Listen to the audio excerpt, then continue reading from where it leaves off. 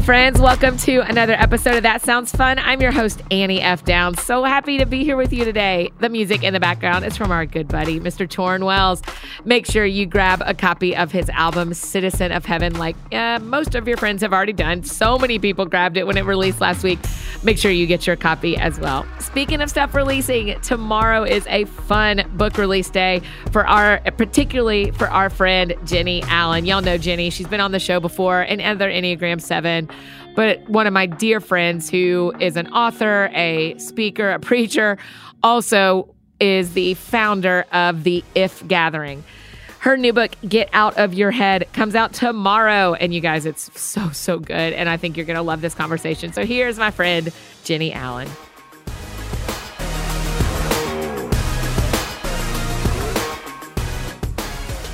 Remember last time? Yes.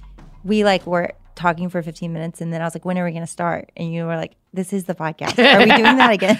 When you said, remember last time, now we're starting. Okay. So the first minute and a half yes, where you spilled all your secrets, no one will ever hear. Oh, darn. I thought it was going out into the world. Jennie, all of our friends who are listening to me also listen to your podcast, including me.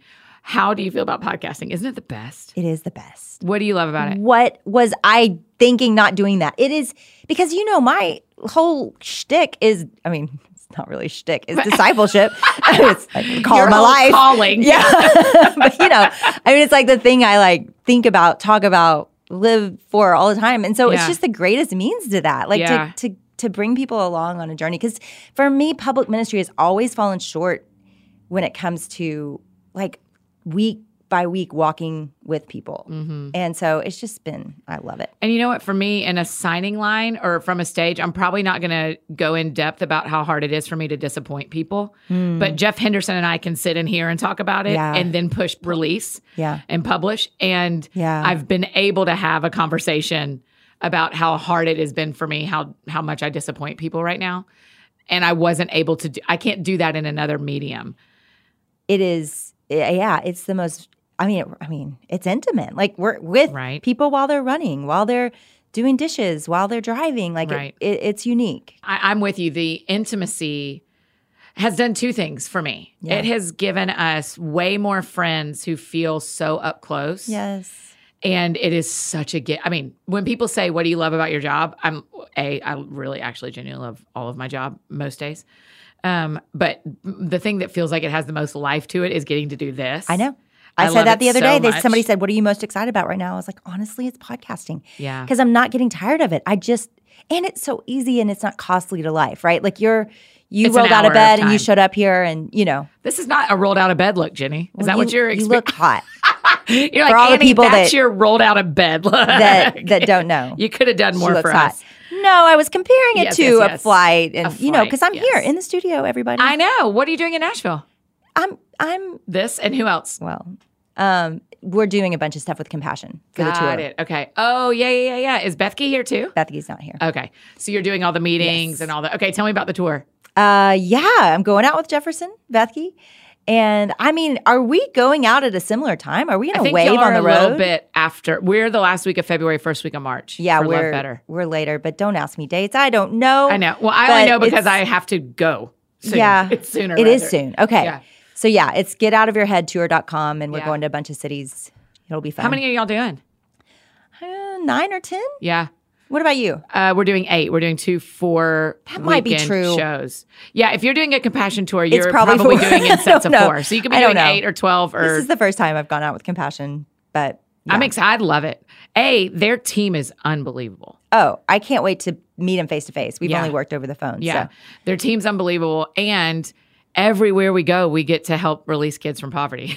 It's so powerful. What a dream. And I've been a fan of their work for so long, so it's easy to trumpet them. Yeah. They are they do great work. So. And I mean, all of our friends are going to want to come because Jeff Bethke is one of like the most consistent voices on this podcast. Oh, I We've love had that. so many episodes with him. He's just brilliant. He is.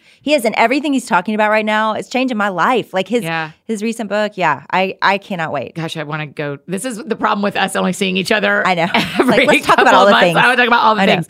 I am going with your friend and your pastor, former pastor. It makes JP, me so happy. Jonathan Pokluda. Jonathan is one of my best guy friends. I Really? love him. I love him. I've been in a fight with him for a little while now because he left our church and he's pastoring in Waco. Yeah. And I felt really sad that he left. Everybody's sad. Yeah. But it's sweet to watch Watermark people talking to him and about him on the internet. It's really sweet. I mean, it just, when you leave somewhere well, it is very evident. He was a great pastor.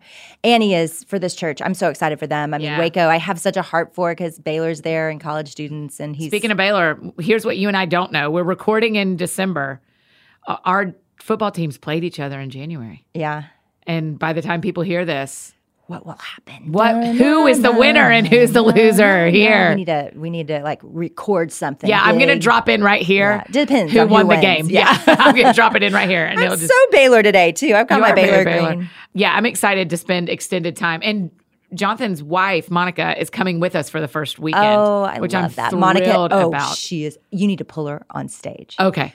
Pull her on stage. Oh, with She'll pleasure. love it. Okay. She'll love it. Oh, great. I'm being very I sarcastic. can tell. Yeah, she's going to kill me, but I think it'll be so fun. Yes. Yeah, she's fantastic. What have you seen? Tell me about the differences. I want pros of both, of doing tours like you've done, like I've started doing, and going to conferences or events that are already planned where you step in. What are the pros of each of those? Yeah. So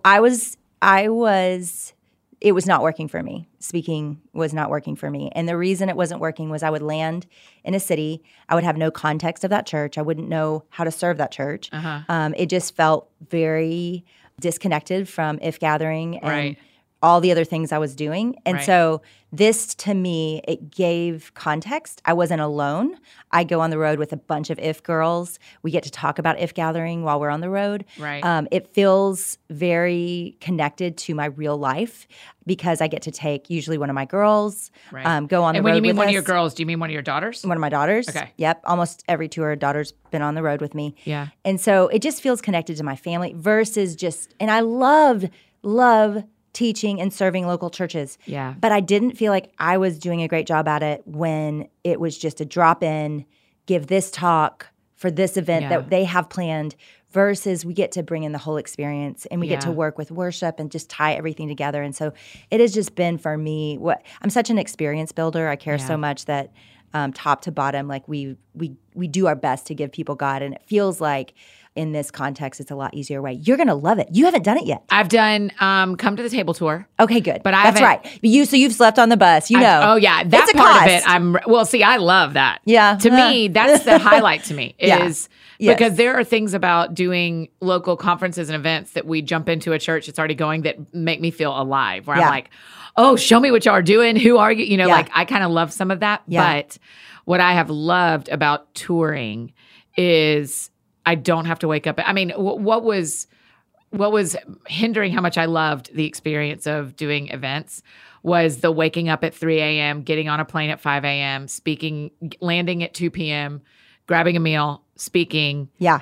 Speaking Saturday morning, speaking Saturday afternoon, flying home. Just that's the thing. That was actually damaging my brain. Yes, it was. It is. It's a really hard. It's a really hard lifestyle, and I think we get to see so many people and go to so many cities in 2 long weekends, and so for me to not leave my kids as much, it just all is a good fit. Yeah, and I think they're both. I mean, here's what's true: is for you and I to get to do all the conferences and events and church things we did, there were people who had done it before us that started saying no. For whatever reason. Mm-hmm. And they opened up doors for us. And what this says to me, what I have experienced, because I have talked to the Lord a lot, and you have too, about, am I doing the right thing here? Yes. Are we building the right thing here? Because as we move forward, so for the rest of 2020, we're touring the podcast a little bit. Yeah. We're doing some other tour stuff. And then 2021 is almost all touring. Yeah. And where we bring the whole experience.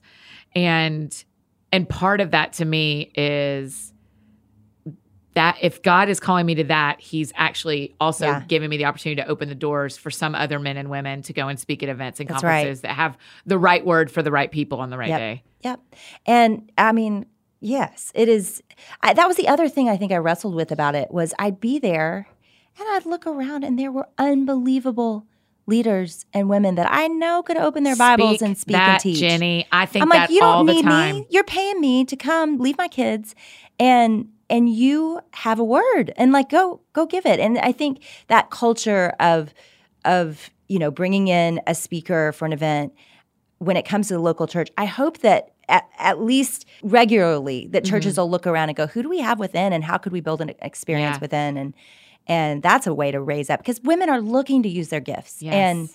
And so that's and they look at us and go, I want to do that. Right. And then they come to a conference where we're doing that. And I'm like, no, Carrie, you get up here and do it. Yeah. like I would love to see it. Why do we do what we do? Because people gave us that's right. chance to do it. That's right. I was able to teach in my local church and that's where I taught for 15 years, So I think we've got to make sure those women and those opportunities are first. We vet and look locally. Okay, so that's a great conversation to have with the people who are planning the events. Talk for a minute with the women who want to speak. Oh, yeah. Because for me, you said I taught locally for 15 years.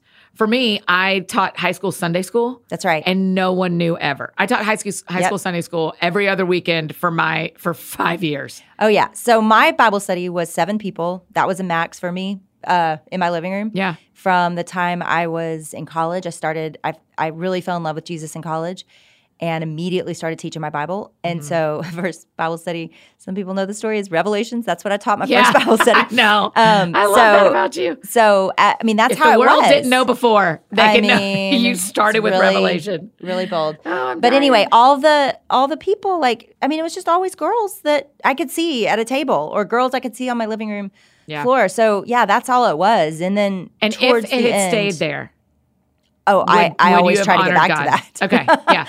I think there are some people who don't have any aspirations but can have this narrative in their head, which is what your book Get Out of Your Head is about.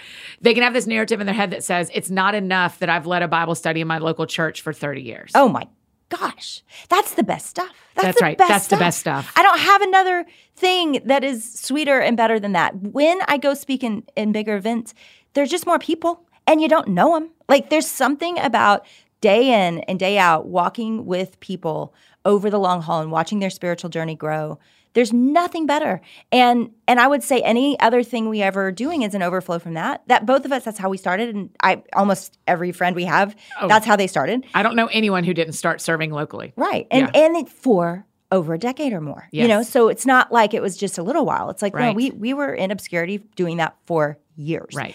And obscurity from the internet, not obscurity from the people in our lives. The internet didn't exist when I started. Same. But I think even that phrase, I wasn't obscure then. We were all doing kingdom stuff that matters. You weren't obscure then. We just weren't on big stages where a lot of people saw us. Right. Right. But it was absolute. I know. I wonder if because all the public stuff is so public, if it'll just kind of fade away. And do you think so? I kind of wonder if we'll go the other. Well, no, I'm just thinking of heaven. When we were looking back at our lives, I wonder. I live with the reality in my head that the prize is the disciples that I know. That's what I'm going to be accountable for. Jenny? And the other stuff, I'm I'll be obedient here and there, but I'm going to make sure I've always got my little, gaggle of girls that I'm investing in real life. Because just in case the other stuff just, burns, I don't know. Yeah. I think God uses it, right? Right. But if everybody were to say these are the 5 people that have changed my life most, it would probably be 5 people that you know in real life. It may be one of us that's public and 4 people that you know in real life. Because I would say I didn't know Beth Moore and she shaped my life. Sure. And changed my life for decades. She's actually, you're on the show Monday. She's on the show Thursday. And I'm dying darn dead it for about you. it. I know. I'm like, I can't even talk to you about it. You're her friend. You have her phone number. It's so casual for you. Not for me. Not for me. Girl.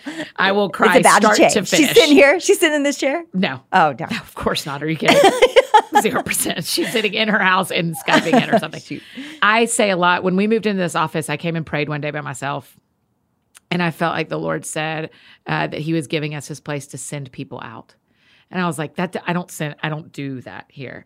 But the longer I've prayed into it and thought about it, I thought the things that God actually, the first things he'll talk to me about, he will talk to me about how I handled books and how I handled stages and how I handled the internet. But the first things I think he'll talk about are how I handled Jenna. Yeah. And how I handled Eliza and how I handled Maggie. That's right. And Connor and Craig and all these people who have come through as employees of this particular company.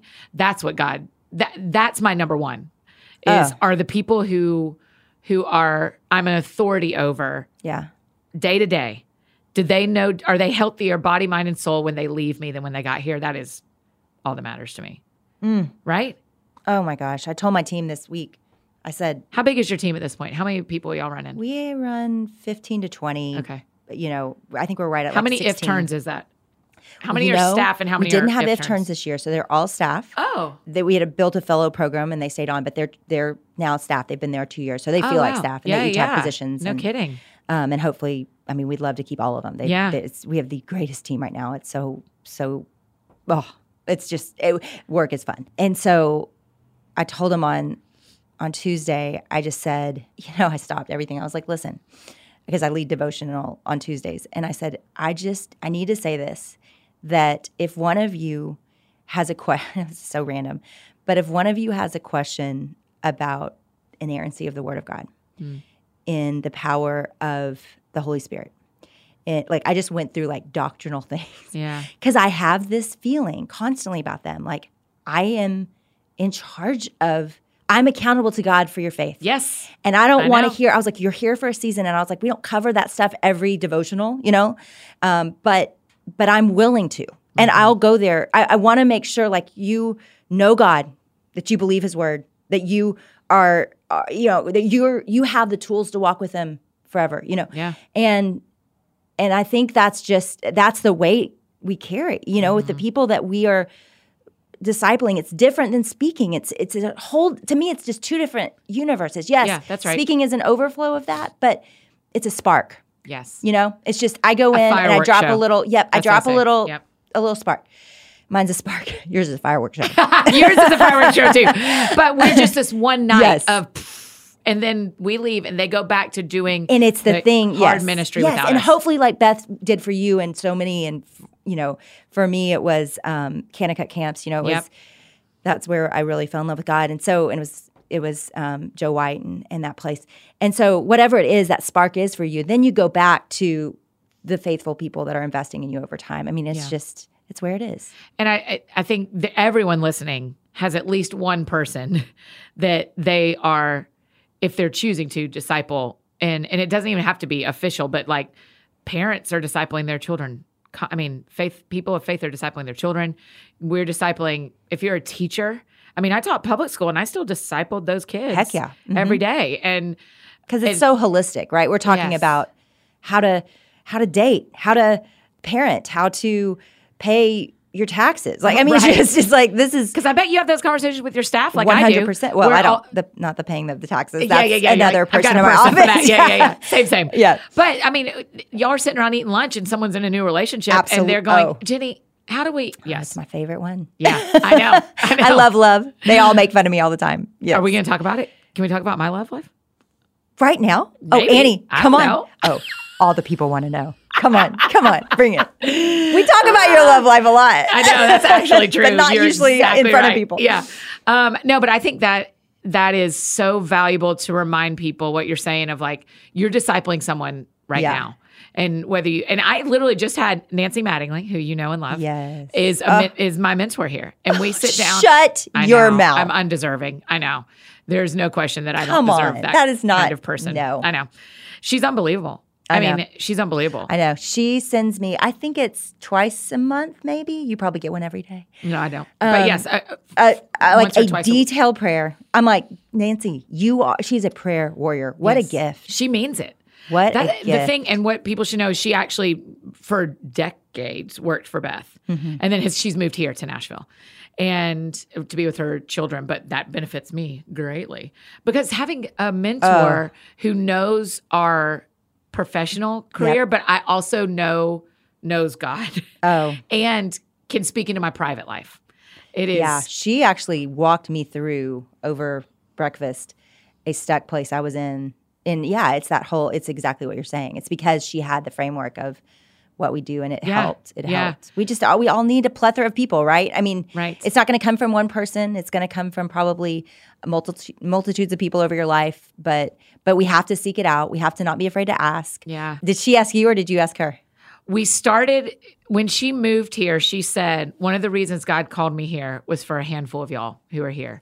And I went, yes, okay. As much as, and so it's funny because that is a very understood relationship. We haven't DTR'd it, but both of us, I mean, it's very understood who we are. No, Meanwhile, she knew. The girl that is she knew what she was 27 doing. that I'm mentoring at breakfast on Saturday, we had the DTR of okay, and I led it as the older woman. I said, I don't know how much you want me in your life. Let me tell you what I would love to do. I would love for this to be real and intentional, because I hear you saying you lack that here. Yeah. But we have a real great personal relationship, and I'm saying I have the bandwidth for you. And I think that DTR matters because you get more intentional. Yes. If you have that permission, right? Like we don't sit there. You and I would maybe, we're pretty bold with each other and say things. We'd probably say anything with each other. That's true. But you don't always just take on that position of authority and speaking into somebody's life unless there's clarity that that's asked for. And that's what, for she and I, the younger girl and I needed to say, hey, I'm happy to do that, because people assume older women's lives are too busy for them. No matter who you are, you think the older woman is too busy for you. Yeah. And so as the older woman, I said, hey, I will be whatever you want here.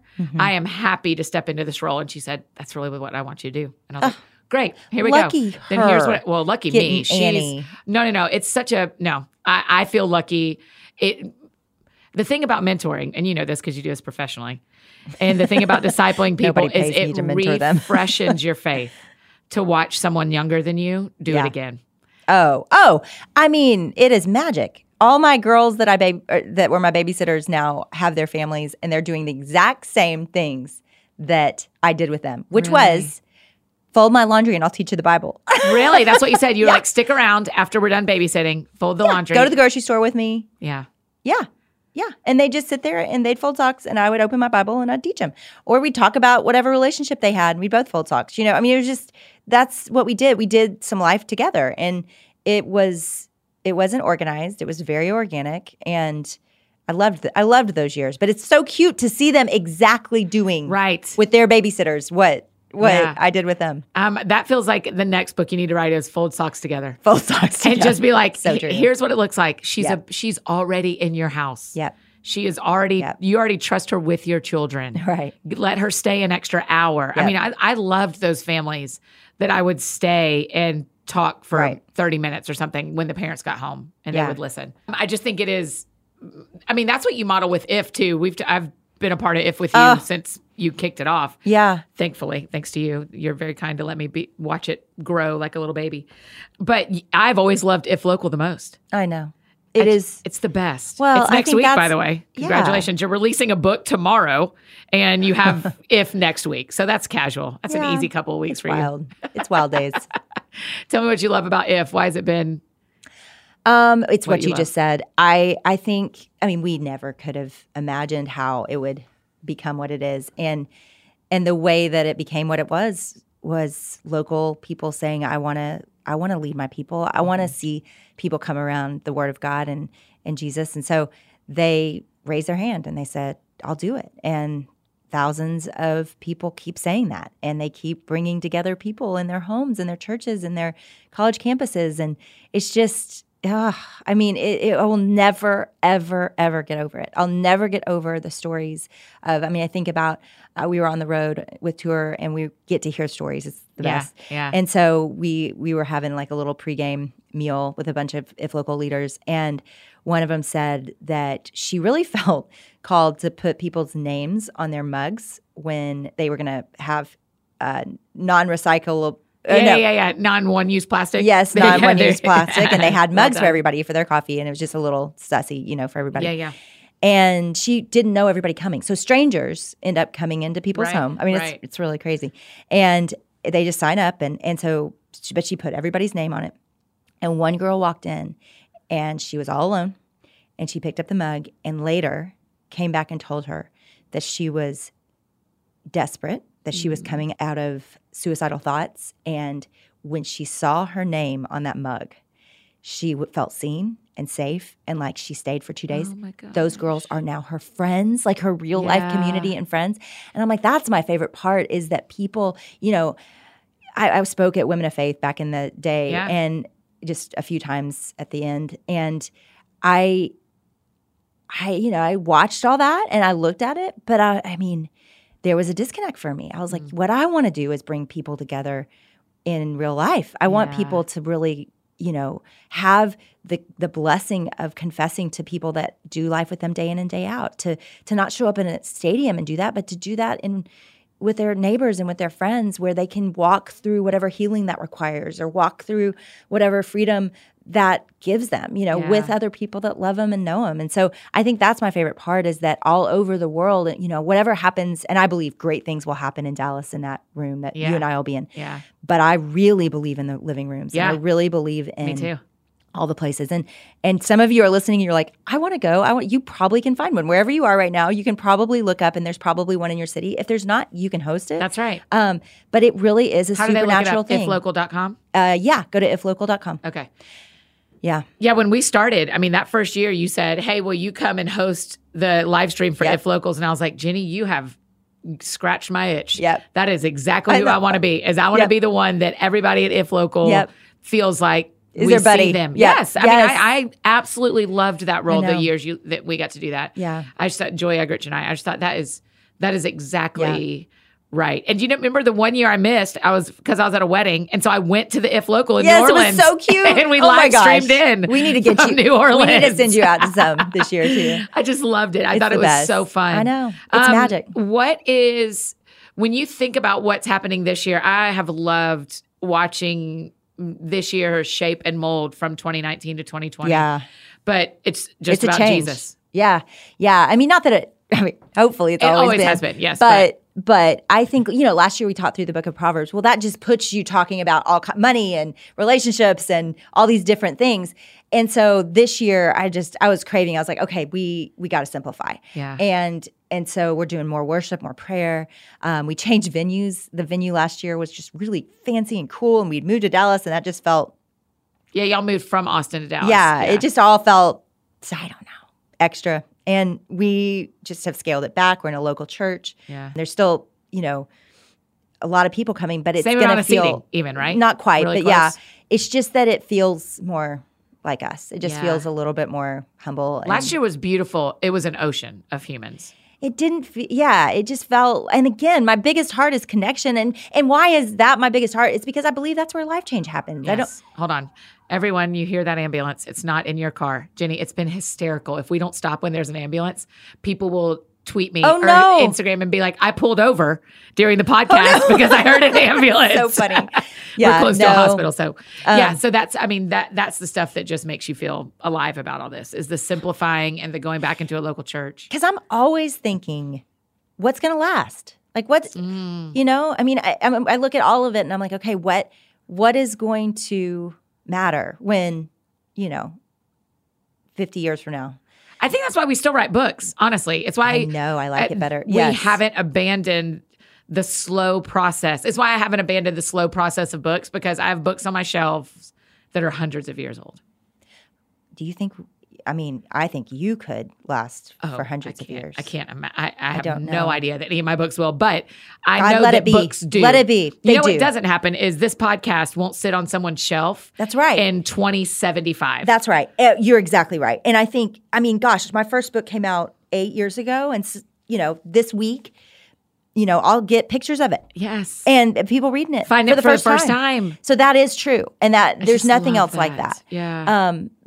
And it's a way to disciple people, right? Ultimately, all these things are just tools to help people in their faith and help people maybe encounter God for the first time, or maybe, grow in a situation where they've had a stronghold or a place where they can't get free and they can't move forward. So I do believe in tools. And I think, I look at If and it's a tool too that people use and hopefully is a spark. Yeah. And I just love that question, what will last? Yeah. I mean, just feels we've been real intentional on the show. You have on yours as well to think through as we're going from 2019 to 2020. We're not only changing years, we're changing decades. You get to make a decision about what this decade looks like. What will last? Yeah. What will last? I mean, that is such a going really core fast. question. Yeah. Of how we shape what we want to do next. Mm-hmm. Hey friends, just interrupting this conversation with Jenny to tell you about our friends at Indeed.com. When you start your hiring process, you may have questions. Will you find good applicants to choose from? What about education and experience? And how will you know if you've made the right hire? Indeed is here to help. Millions of great candidates use Indeed every day to find their next opportunity. You can post a job in minutes and use screener questions to help create your short list of applicants fast. Also, add skills tests to your job post so you can be confident in your applicant's abilities. Their library of more than 50 skills tests ranges from industry-specific skill tests like accounting to general aptitude tests like critical thinking. Indeed gives you the smart tools to make hiring decisions quickly and to be confident that you're making the right hire for your team. Post your job today at Indeed.com/soundsfun and get a free sponsored job upgrade on your first posting. That's Indeed.com/soundsfun. Terms, conditions, and exclusions apply, and the offer is valid through March 31st, 2020. So do it. Indeed.com/soundsfun.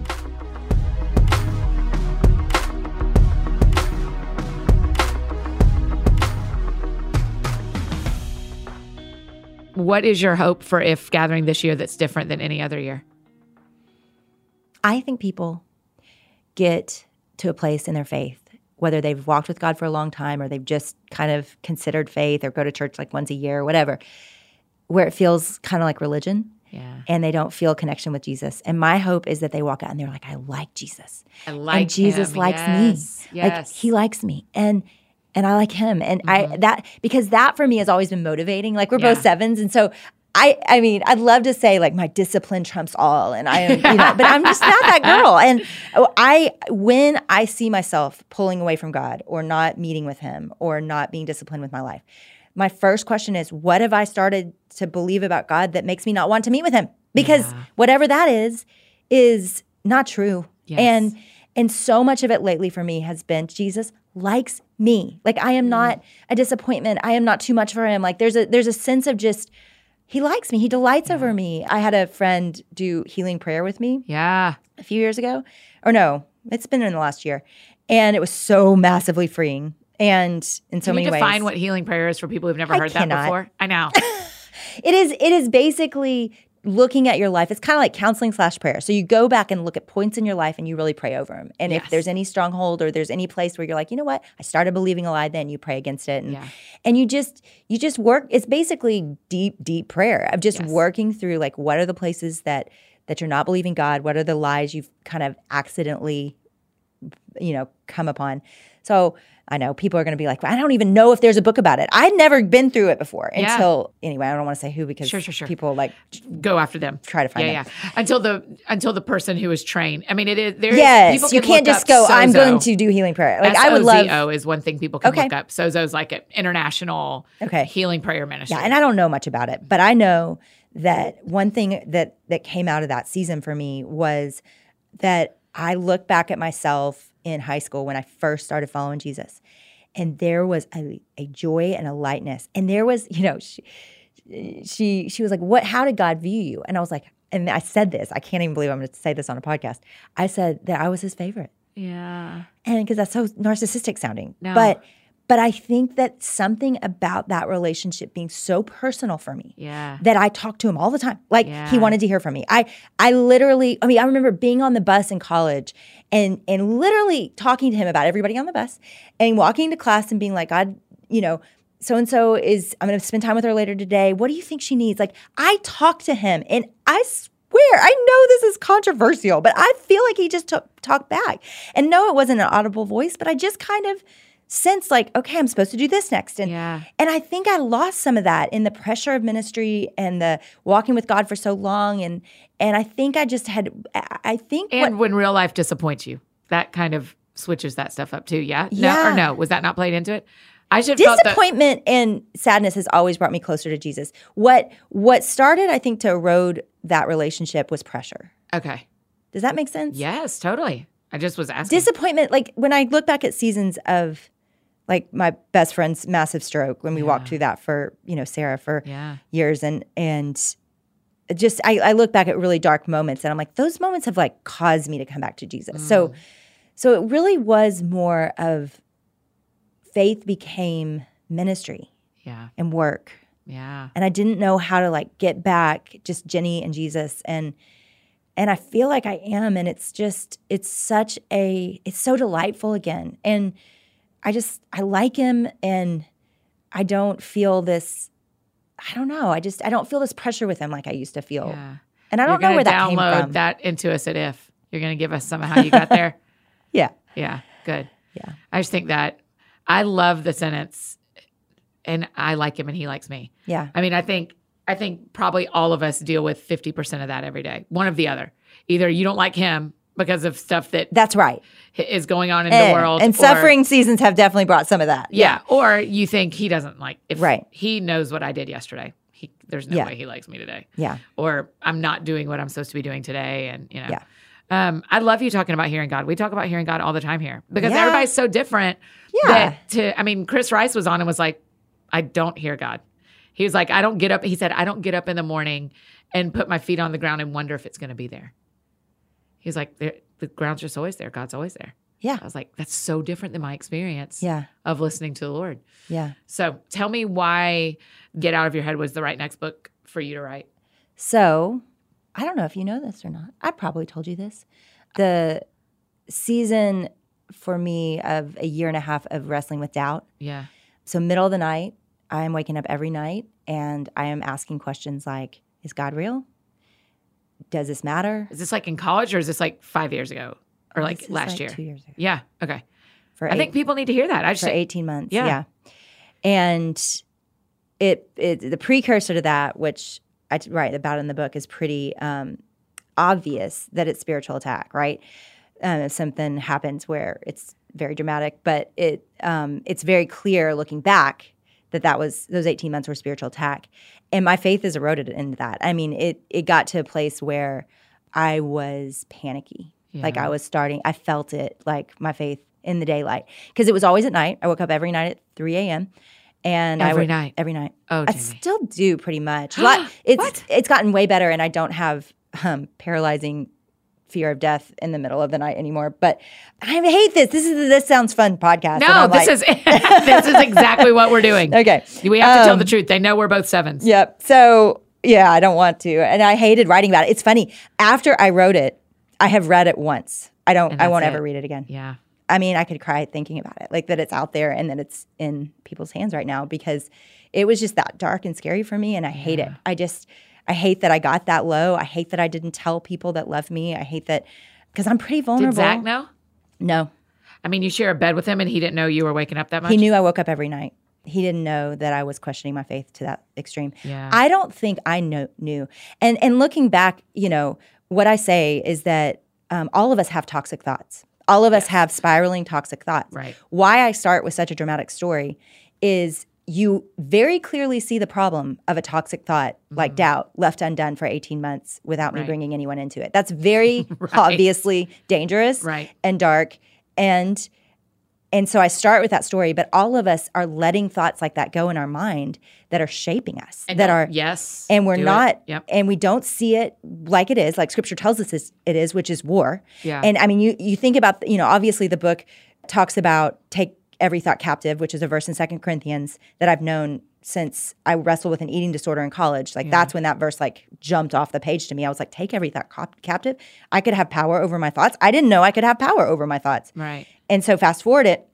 And now over time, I think evil came for me in a way that I didn't see coming. And it was quiet and sneaky. And if I would have, like, in fact, months and months later, when I finally say it out loud, I said it first to my small group, and then secondly, I said it to Ann Foskamp. Yeah. And we were in Uganda. And when I said it out loud, I was like, this is ludicrous. Like, ludicrous. And that's what Ann was like, you're You are so full of faith. I don't even know what to do with what you're telling me. Right. And yet I was, by the time I was saying it out loud, I was saying it out loud because I was scared. Because if God wasn't real, then I was like, it fades to black. And what am I doing? I mean, just It's morbid, but that's where I lived. And immediately when I said it out loud, my next thought was, after I was like, this is ludicrous, my next thought was, this is spiritual attack. But until I said it, 18 months, I didn't think of it as spiritual. I would have fought it. Sure. And so that's why I wrote the book. Is I'm like, golly, like if after this, and that was one of the reasons I did that healing prayer. After I walked through, I mean, we prayed and fasted. It was pretty bad. Yeah. I mean, and I feel bad telling you that because you're one of my good friends. But I just, we're just doing life and we're trying to survive. But it was pretty bad. And so, but I'm so free now. And I mean, I woke up last night at 4, prayed, worship. Now I like pray for people. I mean, it's a whole different experience now because I fight and Do you get up out of bed and go somewhere else? If I can't go back to sleep, I do. Yeah, for sure. Lots of times I get up and I'll read my Bible or do something, but I don't. Yeah, it is not like it used to be, and I have complete freedom from that. And I think that's my hope is how many of us. So I did all the research. I mean, I did all the neuro research, and these are just some like basic stats that are fascinating. We have 9,000 to 60,000 thoughts a day. Oh my gosh, 9 to 60. That's a wide. I'm definitely the 60,000. Yeah, I'm on the top half. But and there's people that you're like, oh, he's part of the 9. I say he. My husband is like, yeah, I have 9, and my wife has 60. He was like, your claim to expertise on this book is that you have more thoughts than any human that has ever lived. And then the next thing is, let's see, 70% of those thoughts are negative. Oh my gosh. That's just science. Yeah. 85% of those thoughts are repetitive from the day before. Oh my gosh. So we are having repetitive, negative thoughts all our lives. Yeah. Your whole life. You're doing it and every day. And we don't even notice. Yeah. We're just in it. And so why I wrote the book was it scared me. I was like, this is a war that most of us don't even know we're fighting. Yeah. And we're not even fighting. We are passive recipients of whatever the enemy wants to say. That's right. And he is a liar. And that verse, now when I read it, it gives me the EBGBs. And not really because I'm very aware of the power I have over him because of Jesus. But it gives me the EBGBs because I'm like, that's what happened to me for so long, but I didn't even realize it was happening. Yes. And so on every level, whether it's insecurity, fear, anxiety, and we walk through cynicism, just things that I think erode. Cynicism is so dangerous, and I feel it in me. Oh, yeah. And I think that is so scary. Yeah. Yeah, my girls in the office, they were working, as I would write things that I'd run it by them. Yeah. And they were like, yeah, we don't struggle with cynicism. And it's a really joyful office. Yeah. And really happy place to be. And I was like, that's cute. And so I built a little test. I was like, okay, so these are the questions I wrote to my team. And then afterwards, all 15 of them were like, I'm cynical. I know. Do you get annoyed when people are optimistic? That's kind of an obvious one. Yeah. When someone is nice to you, do you wonder what that person wants? Do you constantly feel misunderstood? When things are going well, are you waiting for the bottom to fall out? Do you quickly notice people's flaws? Do you worry about getting taken advantage of? Are you guarded when you meet someone new? Do you wonder why people can't just get their act together? Are you often sarcastic? That one, actually, I don't think I wrote that one because I am constantly sarcastic. It's my love language. It's the love language of our house. We had to teach our poor adopted son to be sarcastic. But I have struggled with cynicism. I think that was part of the inroads to my doubt, right? Yes. Is that I think so for me too. I think I let doubt in by questioning things. When I look back at my college self and that girl that was so full of faith and so connected to Jesus, she just loved God. Yeah. And it wasn't complicated for her. Right. And I think that's my new 80-year-old goal is to become who I was at 18 in that way, in my faith way. Beautiful. Yeah. Of just to keep coming back to the simple in love with Jesus, So there's someone listening, a man or a woman who doesn't sleep well at night. Yeah. Because they're working through the same stuff. Yeah. What should they do so that whether it's been 18 months or whether it's night 3 or whether it's been years, what do they do now? So, the premise of the book is that we all have toxic thoughts. Yeah. That this is the spiral that we're all in. And the first thing, when I read that verse, take every thought captive, it's well, how on earth? I'm doing the research too. I'm like, 9,000, for me, probably 120,000 thoughts. Like, how am I supposed to take every thought captive? And it was, okay, what if we boil this down to one thought? What if we took one thought captive? Could we do that? And that felt much more doable. And so the thought that we take captive that I believe changes every other thought is I have a choice. That I'm not a victim to my thoughts, that I am in charge of them, that I get to interrupt it. Now, I'm not talking about mental illness and I'm not talking about chemical imbalance. There is real stuff that people are fighting that is chemical, that it is not as simple as just saying, I have a choice. Yeah. But I'm talking to those of us, and even those with mental illness, I think this discipline, and science would tell you, redirection and interrupting your thoughts does help. Yes. I mean, it is something that we all need to practice. Right. I do this with my son, who will start to spiral with anxiety, and I interrupt his thoughts, and I'm like, let's go to Sonic. I pull him up and out with something that redirects him. I love that you're like, not like, let's worship, let's go to Sonic. Yes, let's go to Sonic, and then we'll talk about it later. Because sometimes we just need to interrupt. Like, we just need okay. And so what's the spiral? I think first we've got to, and part of this is something you've probably done too a lot of, which is mind mapping. Like, what are the thoughts you're having? People don't even know what they're thinking about.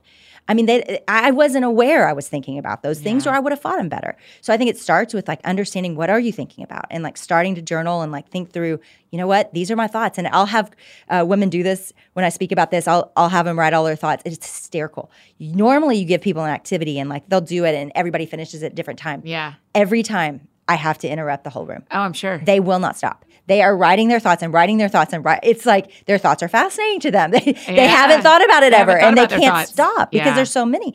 And so thinking about what you think about, and then no, and this is where I'm not a self-help person. Yeah. I read all the self-help books, and it felt so short to me because I was at war at 3 a.m. This wasn't a situation of sleep apnea, or what's it called? Sleep. Yeah. I mean, it's not that. It's not as simple as negative thoughts. I was at war, and nobody told me that. Like, nobody grabbed me by the shoulders and said, okay, how is the enemy coming for you in your mind? Mm-hmm. It's the greatest farce, because he is coming for us everywhere in our minds. We're not talking about it. We're not sharing our thoughts. We'll confess sin, but we don't talk about what we're thinking about. Right. And so he's got us, and that's what I say is, I was alone in the dark with the devil, and he told me whatever the hell he wanted.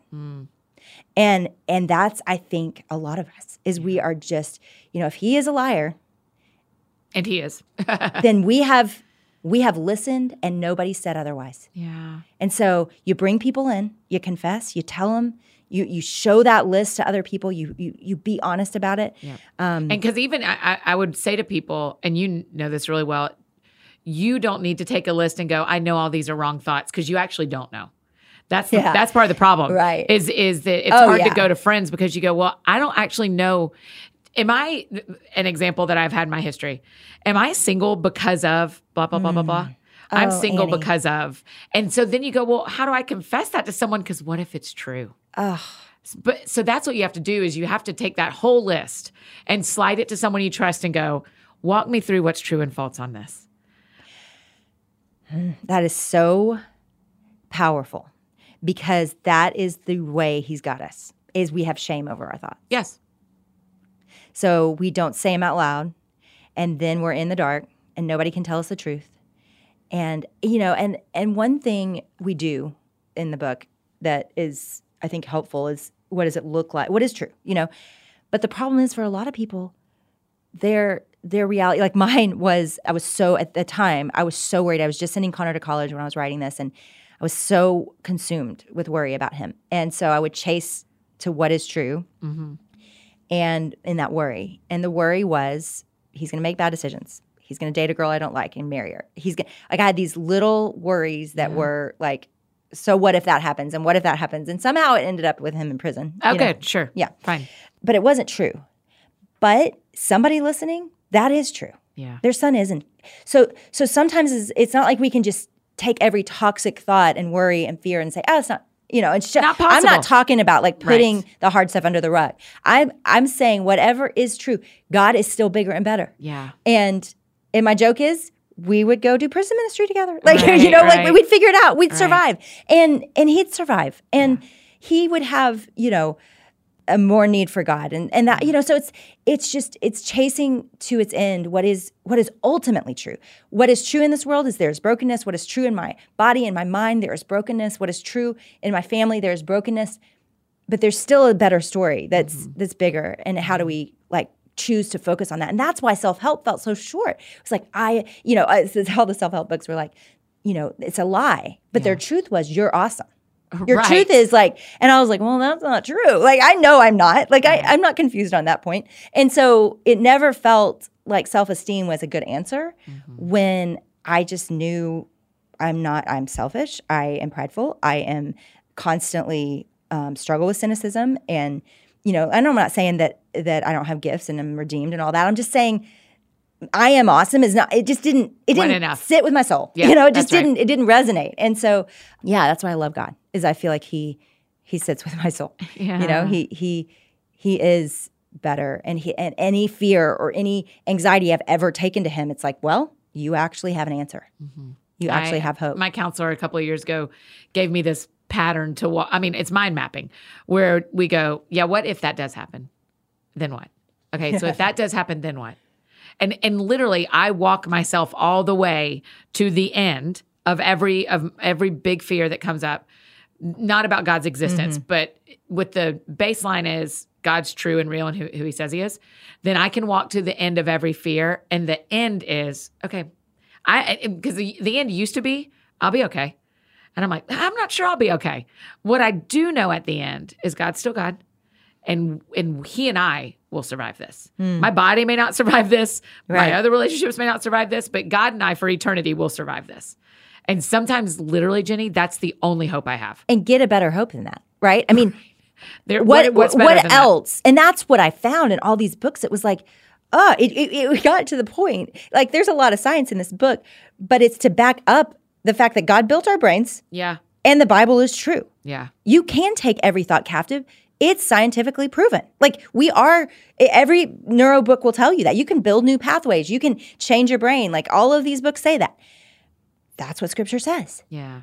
When I led this as a Bible study locally in my local church, which I always do first, and I finished the Bible study, the number one thing girls were coming up to me saying was, I didn't know I had power over my thoughts, which is terrifying. Yeah. It's terrifying that we don't know that. Yeah, because here's a question, Jenny. There are so many of us, I am 100% in this category, where I will have a barrage of negative thoughts, or I will have a couple of weeks that I feel like I'm drowning. How do you know the difference between being surrounded by negative thoughts and having a mental illness? I think, so this is a great question. When Zach walked through, I have taken medicine at times for anxiety. I have members of my family that have as well. My husband specifically, Zach, walked through a pretty deep, dark depression. And it was years long and required medicine, and praise God for it. And he would say that he felt like he was at the bottom of the ocean and everybody was up top and he could see him, but he couldn't get there. So he wanted to breathe and he wanted to live and he wanted to get there, but he couldn't get there. There was he couldn't. My husband, he is so disciplined. He's a 3. I love your husband. He is literally just one of the best men I've ever met. I agree. And he is faithful as all get out. He just does the right thing because it's the right thing. That's the kind of guy he is. And he couldn't. And I watched it, and it was horrible to watch. Yeah. Was he stay in bed kind of depressed, or was he still having to do some of life, or both? They gave him a sabbatical at that point because it was so bad. And he did the work. He was in counseling. He was with other leaders that have walked through it. Yeah. But there were days, Yeah. But he would say what medicine did for him was over time, and it was not immediate, but what it did over time was it got him to the surface. Yeah. So it didn't mean that all his problems were solved because now he could breathe, and now he could think, and now he could interact. But it got him to the surface to be able to go to counseling, to be able to work through the things, to be able to pray, to be able to tell me what he's feeling. He was pretty shut down and paralyzed for a while. So, and I'm not saying it should get to that point before you get medicine, but if it is at that point where you're like, I am paralyzed and I don't know how to, like, counseling isn't going to even help. So in that regard, I think you've got to, my counselor always says you'd get from point A to B either way. If you're doing the work, medicine will just shorten the path. Yeah. It'll just kind of lighten the path. And I would say, yeah. he would say it was so dark, he couldn't have gotten to A to B. Yeah. And that's some people, And so what do you do if you're at home, listen to this, you're doing your dishes, you're out on your walk, and your husband is in that place? Oh, that's such a good question. Or your wife, because there are men listening whose wives. I think it's the most loving thing to do to say, hey, let's go to counseling. And no, my husband at first, he said no. He did. Then that wasn't when we started going to counseling early years of marriage. So that counseling, by the time he walked through depression, that's like, vows. Oh yeah, don't worry. When he gets here, we're going to be like, we immediately start counseling. We don't move to a city without knowing who our counselor is going to be. That's exactly right. So that's not a problem now. But at first, when in our marriage, when I realized we've got to have this, we're not doing well, and I was just willing to go alone. And I think, one thing I had Dr. Townsend on the podcast, and I loved this analogy. Yes, he said, we're going to link to this episode because it's good. He said, hey, there's your neighbor. If their plumbing goes out, you are over there helping them, do everything you can to make sure everything doesn't get wet and giving them the name of a plumber, but you can't fix their plumbing. Like, they've got to choose to fix their plumbing. And I think we need to view ourselves like that. While we're married and we're still two different people. And I can't control him and I can't fix his plumbing. He had to decide to do that. And praise God, he chose. But I can run over there and love him and be there to, and he would say during that season, the thing I gave him was the space to be in it. I didn't try to fix him. I didn't try to rush him out of it. I didn't try to rush him to counseling. I knew he was talking to people. He rarely talked to me about it, but I was there if he needed to. Yeah. But he did the work. And I think I was there with the rags to make sure our kids were okay and make sure that he had food and make sure that he never got so dark that it was dangerous. I remember different times giving friends a hint, hey, take him to lunch. He needs you this week. I'd do that kind of thing. But I never saw it as a codependent thing where I'm sad because he's sad. All that time, If Gathering was happening, I was writing, I was leading, and I was okay. Yeah. And praise God for that, right? And he would say that. He would be like, I'm so glad you didn't fall into my, sinkhole. Yeah. And for goodness sakes, I'm the one usually in the sinkhole. He's the most steady human ever. This is his one little blip because he's just such a steady, he's just not extra emotional. I had a sinkhole last week. So, that's my story. Do you know that's kind of one of my fears about getting married, Jenny? Is I'm afraid that when I have someone that I can totally depend on, that I'm kind of going to fall apart. Sorry, guy listening that I'm going to end up marrying, but I just feel like I have, because I've been an Annie so long, I don't get to fall apart. I cannot wait till you fall apart. But I'm like, hey guys, sorry. We just may have a couple of weeks where I'm not very good at life because I've held it together, right? Does that make sense? I'm a little concerned for him for that 2-week window. No. You know what? That man is going to love you falling apart. Wow. And he's going to be safe to do it. Yeah. And if he's not, you send him to Zach. Safe. Yeah. I'll tell you. That's right. I will say, either way, I'm sending him to Zach. Zach has to give the check. Yep. There's about 19 husbands that have to check off on this dude. And Zach is toward the top of the list. Yeah. Yes. I just think that is one interesting thing about thoughts and mental wellness and how do you balance everything for single people is if we stop going to work or if we fall apart, there is no one else to take care of things. And so it feels like I maybe don't have as good a pulse on my own self because I'm the only one who sees me. Yeah. On a day-to-day basis. I have a counselor, I have close friends, I have you. Yes. There are people who see me. I think That's you're not good what at being seen. You are, one of my favorite things about you, and one reason I feel so close to you is because you're good at, whenever we are together or on the phone or on Voxer, you say, this is what's happening, and there's not a pretense, there's not a guard, and I feel that's true. I tell you close to you, and I feel like I know you, and I know what you're struggling with, and I think, if there's something we can say to encourage everybody, whether you're single or married, honestly, Zach isn't always the person I fall apart to. I think we just need several people that are in our lives that are safe, that we can just, and I think about emotions as our cue that we need to do it, right? So when we feel anxiety, when we feel fear, when we feel anger, when we feel sadness, I've learned that that's kind of a cue to pick up the phone or to grab a lunch date. And sometimes I'm saying to the person, I don't know what's wrong, but I need to process, because I'm more of a verbal processor.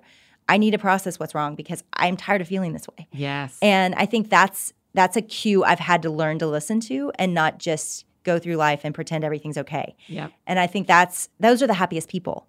Yes. So while you and may I think not that have, is an unrealistic, the beauty of getting married later in life is I've gotten a bunch of unrealistic expectations out of the way about what this guy's going to be. Yep. But the fall apartness probably is still a little bit of an unrealistic expectation that I will figure out really soon. I can't wait. Yeah. I just can't. I think it's the safety of a relationship that doesn't go away. Yeah. I think that's what you're craving that is true about marriage, hopefully. Not for everyone, but it's the understanding of marriage, right? Whether it ends up being true or not, it should be true. Okay, so Get Out of Your Head releases tomorrow. So it's in hands. Oh my gosh, you ready? I'm so nervous. I really do feel sick when I think about it, but only because no other book I've ever written has been such a warfare book where it's like, I mean, during it, you want to hear a great story? Yeah. Okay, so I'm writing it. I get to the end of a chapter. I write the words. I'm by myself. I write the words, "Bring it, devil!" ! Oh, gosh. And I sat back and I was like, what did I just do? Yeah. Like, I'm looking around and I get a call. I get a text. And a few minutes later from Lisa Turkhurst. Yeah. And she says, Jenny, your website is an Asian porn site. Like JennyAllen.com had boobies on it.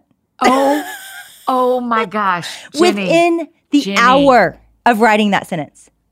And so part of me is launching this book and I'm like, whoo, it's kind of this feeling of we're going to war. I think we are going to the deepest, darkest place where the enemies had us captive. And I can't wait for people because they're going to get free. But I also am like, hang on. It is war. And yet we get to win. Because of God. That's right. That is the confidence I have. And so when I wake up in the middle of the night now, I'm not afraid. I'm not. And if I ever start to doubt now, I talk back. I'm like, get away from me.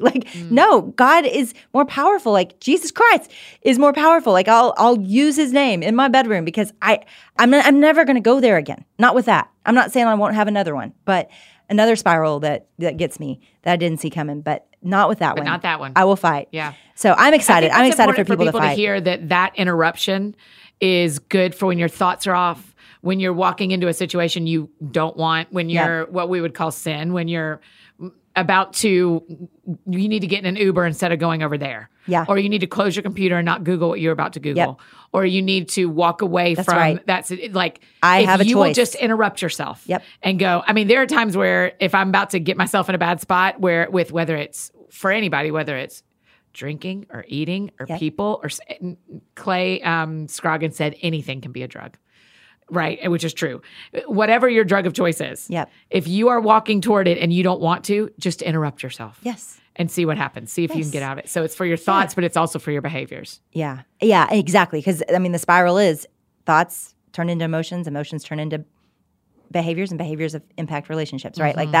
That's everybody's spiral. That's our reality. Yeah. And so our thoughts matter more than we ever give it credit for because, it's going to bump into our lives. But I'm excited. I'm excited for people to be more free. I hope it's helpful. That's my big thing. I just want things to be helpful. Yeah. So well, I hope it is. You make stuff that lasts, and I'm really grateful. You have, as a friend, but also as an author and a preacher and a podcaster, you have changed my life. So I'm very, very thankful for you. I love you too. Okay, the last question we always ask, because the show is called That Sounds Fun. What do you do for fun, my friend? That's a 7. Oh my gosh. Well, right now it is anything with my big kids. Yeah. My college son, he was just home for Christmas. And I'm telling you, he walks in the door and every time I break out into a smile and I can't quit smiling. And so with him, they are both really fun. And he's close to you now geographically, right? Y'all are a lot closer. 2.5 hours. Oh, I thought he was in Dallas. No, he transferred to A&M and he's breaking my heart. But still, it's where he's supposed to be. It's all good. Yeah. So he walks in the door and we adventure. we will go. We just went and stayed. So random. We just went and stayed in an RV. Did you? Yes. And you loved it? And we loved it. I mean, I don't love it. Like, I didn't sleep great. But he likes to hunt and fish and all this stuff. And I'm like. So all 6 of y'all did? Yes. I mean, you're killing the parenting teenager game. I mean, it seems to be so many of y'all. Rebecca Lyons says this.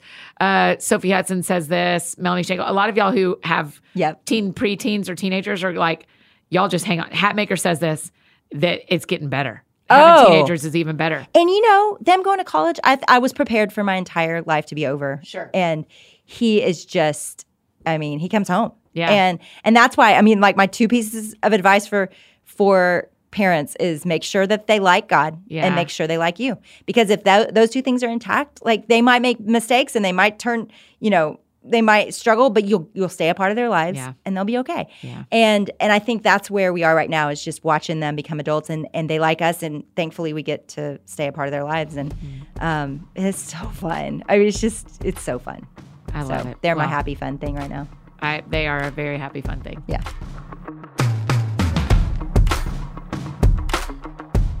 Oh, friends, don't you love her? Oh my gosh, every time she's on the show, it's like such a shot in the arm of power and energy, but also so calming. And her new book, Get Out of Your Head, is absolutely worth it. It's worth buying. It's worth having. It's worth reading and sharing with your friends. So make sure you go ahead today and order your copy of Get Out of Your Head. Hey, and don't forget, next weekend, February 7th and 8th, is the IF Gathering, and you can plug in to an IF local in your city and be there. It is absolutely one of my favorite events of the year. So make sure you're a part of IF Gathering. You can learn more at ifgathering.com or iflocal.com. And make sure you give Jenny a follow on Instagram, Twitter, all the places. Tell her thanks for being on the show and how much this conversation meant to you. If you need anything else from me, I'm embarrassingly easy to find. Annie F. Downs, Instagram, Twitter, Facebook. That is how you can find me if you need me. And I think that's it for me today, friends. Go out and do something that sounds fun to you. I will do the same. And we will see you back here on Thursday. Get ready. Long awaited, long dreamed of. Beth Moore is here on Thursday. Y'all just get ready. We'll see you back here.